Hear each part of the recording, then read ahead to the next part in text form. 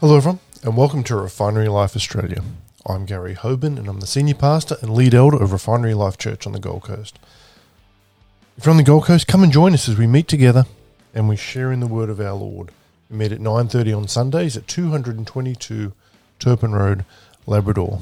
And more details are available on our website, which is www.refinerylife.org.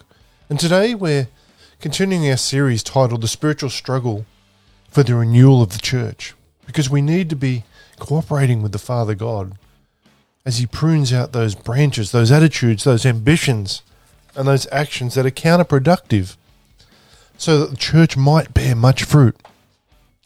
Because across the world at the moment, the church isn't bearing much fruit at all. And today we're going to talk about renew my vision. Let's pray before we go any further. We don't do offering messages at the refinery, but we do pray over the offering each week. So let's do that now. Heavenly Father, help us see the beauty of your love for us and for your world. Help us see this world's need for the message of your grace through Jesus Christ. Help us see where we fit into your plan for communicating the way of salvation to those around us and to those that are in other parts of the world. Thank you for giving us that which we can use to proclaim the good news to the ends of the earth. Accept these tithes and the offerings, Lord, as expressions of our desire to worship you in spirit and in truth. And it's in Jesus' name that we pray today. Amen.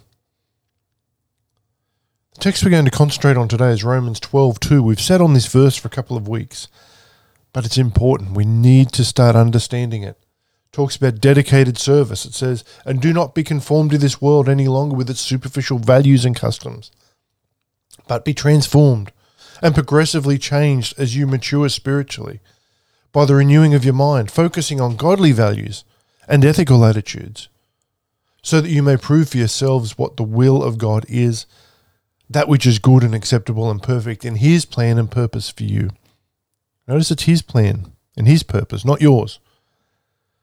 And then we're going to look at Matthew 9:36 says, when He saw the crowds, He was moved with compassion and pity for them, because they were dispirited and distressed, like sheep without a shepherd.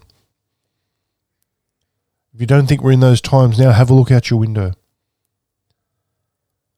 So let's go. I'll go through all the verses we're going to work through today. Let's do that before we go any further. So obviously Romans 12:1 and 2, dedicated service. So let's read it again. We need to not just hear this, we need to accept it and take it into our hearts. Therefore I urge you, brothers and sisters, by the mercies of God, to present your bodies dedicated, all of yourselves, and set apart, as a living sacrifice, holy and well-pleasing to God, which is your rational, which is your logical, intelligent act of worship. And do not be conformed to this world any longer with its superficial values and customs, but be transformed and progressively changed as you mature spiritually, by the renewing of your mind, focusing on godly values and ethical attitudes, so that you may prove for yourselves what the will of God is, that which is good and acceptable and perfect in His plan and purpose for you. Then Matthew 9:36 through to 38 says, when He saw the crowds, He was moved with compassion and pity for them, because they were dispirited and distressed, like sheep without a shepherd. Then He said to His disciples, the harvest is indeed plentiful, but the workers are few. So pray to the Lord of the harvest, pray to the Lord of the harvest to send out workers into His harvest, not yours. And then Luke 7:13 says, when the Lord saw her, He felt great compassion for her, and He said to her, do not weep. Luke 10:33 says, but a Samaritan, a foreigner, who is traveling, came upon Him, and when He saw him, He was deeply moved with compassion for him. Let's look at Luke 15:20 today. So he got up and came to his father. But while he was still a long way off, his father saw him, and he was moved with compassion for him, and he ran and embraced him and kissed him. It's about compassion today, people. As Christians, we need to start showing a little bit more, I believe. You know, the whole vax and anti-vax, and you should take the vaccine and you shouldn't. Why don't we just show compassion? People make their own choices. We don't get them saved. The Holy Spirit does. If they make their own choice, so be it. We can still show compassion on them. We don't need to remind them they're going to hell. They already know. There's something special about Jesus' power to see. The Greek word for see has something special about it. It means not just seeing something as an object, but seeing with understanding. It means to see through something, to see something in its true condition. So when Jesus saw people, he saw them as they really were. If the church is to be renewed, we must see the people around us with the eyes of Jesus. A prayer for renewal is, Lord, renew my vision. And you renewing our vision means to do the following things. Let's work through some of them. First one is we need to open our eyes to see people in their need. If anyone knew the true condition of people, it was Jesus. He could see into the heart and discern whether a person had faith, it says in Mark 2:5.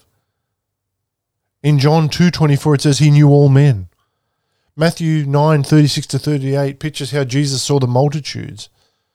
They fainted, it says in verse 36. They were tired and weary with life. They needed spiritual rest. They were scattered abroad.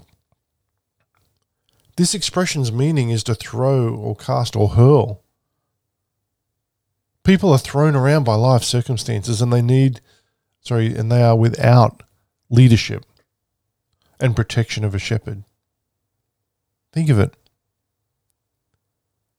The church, the true Bible-believing church, is the place to be at the moment, with a shepherd. So we're not thrown about by life circumstances. It's not saying we should speak out against some of the things that are going on, but we shouldn't be thrown about by them. The multitudes have no God, they have no faith, they have no love, and they have no home. They are without roots, and they have no hope. Jesus saw people like a ripe harvest in verse 37. And there's always someone ready for the gospel of hope in Christ. There's always someone there ready to hear it. When we open our eyes to others' needs, we see people spiritually lost and critically hurting with all types of needs. To adequately fulfill God's purpose, we must also see life in its true condition. Second thing we need to do is open our hearts to care. Seeing means more than just being aware of spiritual needs. It means being able to respond to them and actually doing it. It means loving and receiving people. Compassion is a deeply moving attitude. Matthew 9:36 says Jesus was moved with compassion. Compassion represents love for someone so deep that we involve ourselves until the hurt is healed. The Good Samaritan was a great illustration of compassion. Go back and read it. Luke 10:25-37. Third thing is our souls need to be open to prayer. There is no true vision without prayer. Jesus said in Matthew 9:38, so pray to the Lord of the harvest to send out workers into his harvest. Laborers for the harvest always come in answer to prayer. The Holy Spirit, in the atmosphere of prayer, calls people to special ministries. Have a read of Acts 13:2-3. We need to pray for laborers who minister to the needs as well as for the people with those needs. And we need to open our lives to go. True vision means that we make ourselves available to become involved in the needs of people. How do we do this? We acknowledge our place in the body of Christ, to be his servant, to minister to others. We open our lives to touch people with our love and our words and genuine help. We open our lives to tell people the good news of salvation. We teach them the word of God. We minister to their total needs. One man was heard after sharing Christ with others. He said to his pastor, I didn't know there were needs like this. It opened my eyes to why we need to go. The church was never designed for evangelism. The church is for the building up of the saints on a weekend, on a Sunday, whatever days you meet. The church, though, as a body of believers, needs to go. So how can you respond specifically to this? Respond to the opportunities you have personally, wherever they are. It really is that simple. Opportunities to help others may arise in your family, in your neighborhood, in your workplace or school, in the church even. Or you know what? Even among strangers. Respond to opportunities also that your church offers you. That's a hard one as a minister. We give people opportunity and they choose not to take it. And then they wonder why God's not using them. They pass by the opportunity. Don't wait for a giant step. If you're just new to church, don't think you need to be a pastor until, before you can start ministering to people. Just take the first step, however insignificant and unseen it may be. As you finish up today, I heard a story of a church that got a call from a desperate person saying, "My father has cancer and is dying. Would you send someone to see him?" Someone from the church went and discovered that the person dying was not a Christian. As a result of the visit, he was saved, however. Now, I know many ministers that wouldn't even go to that person. And before the visit was over, 5 other members of the family had received Christ into their lives. How awesome is that? Without waiting for someone else to respond, let us pray, "Lord, renew my vision."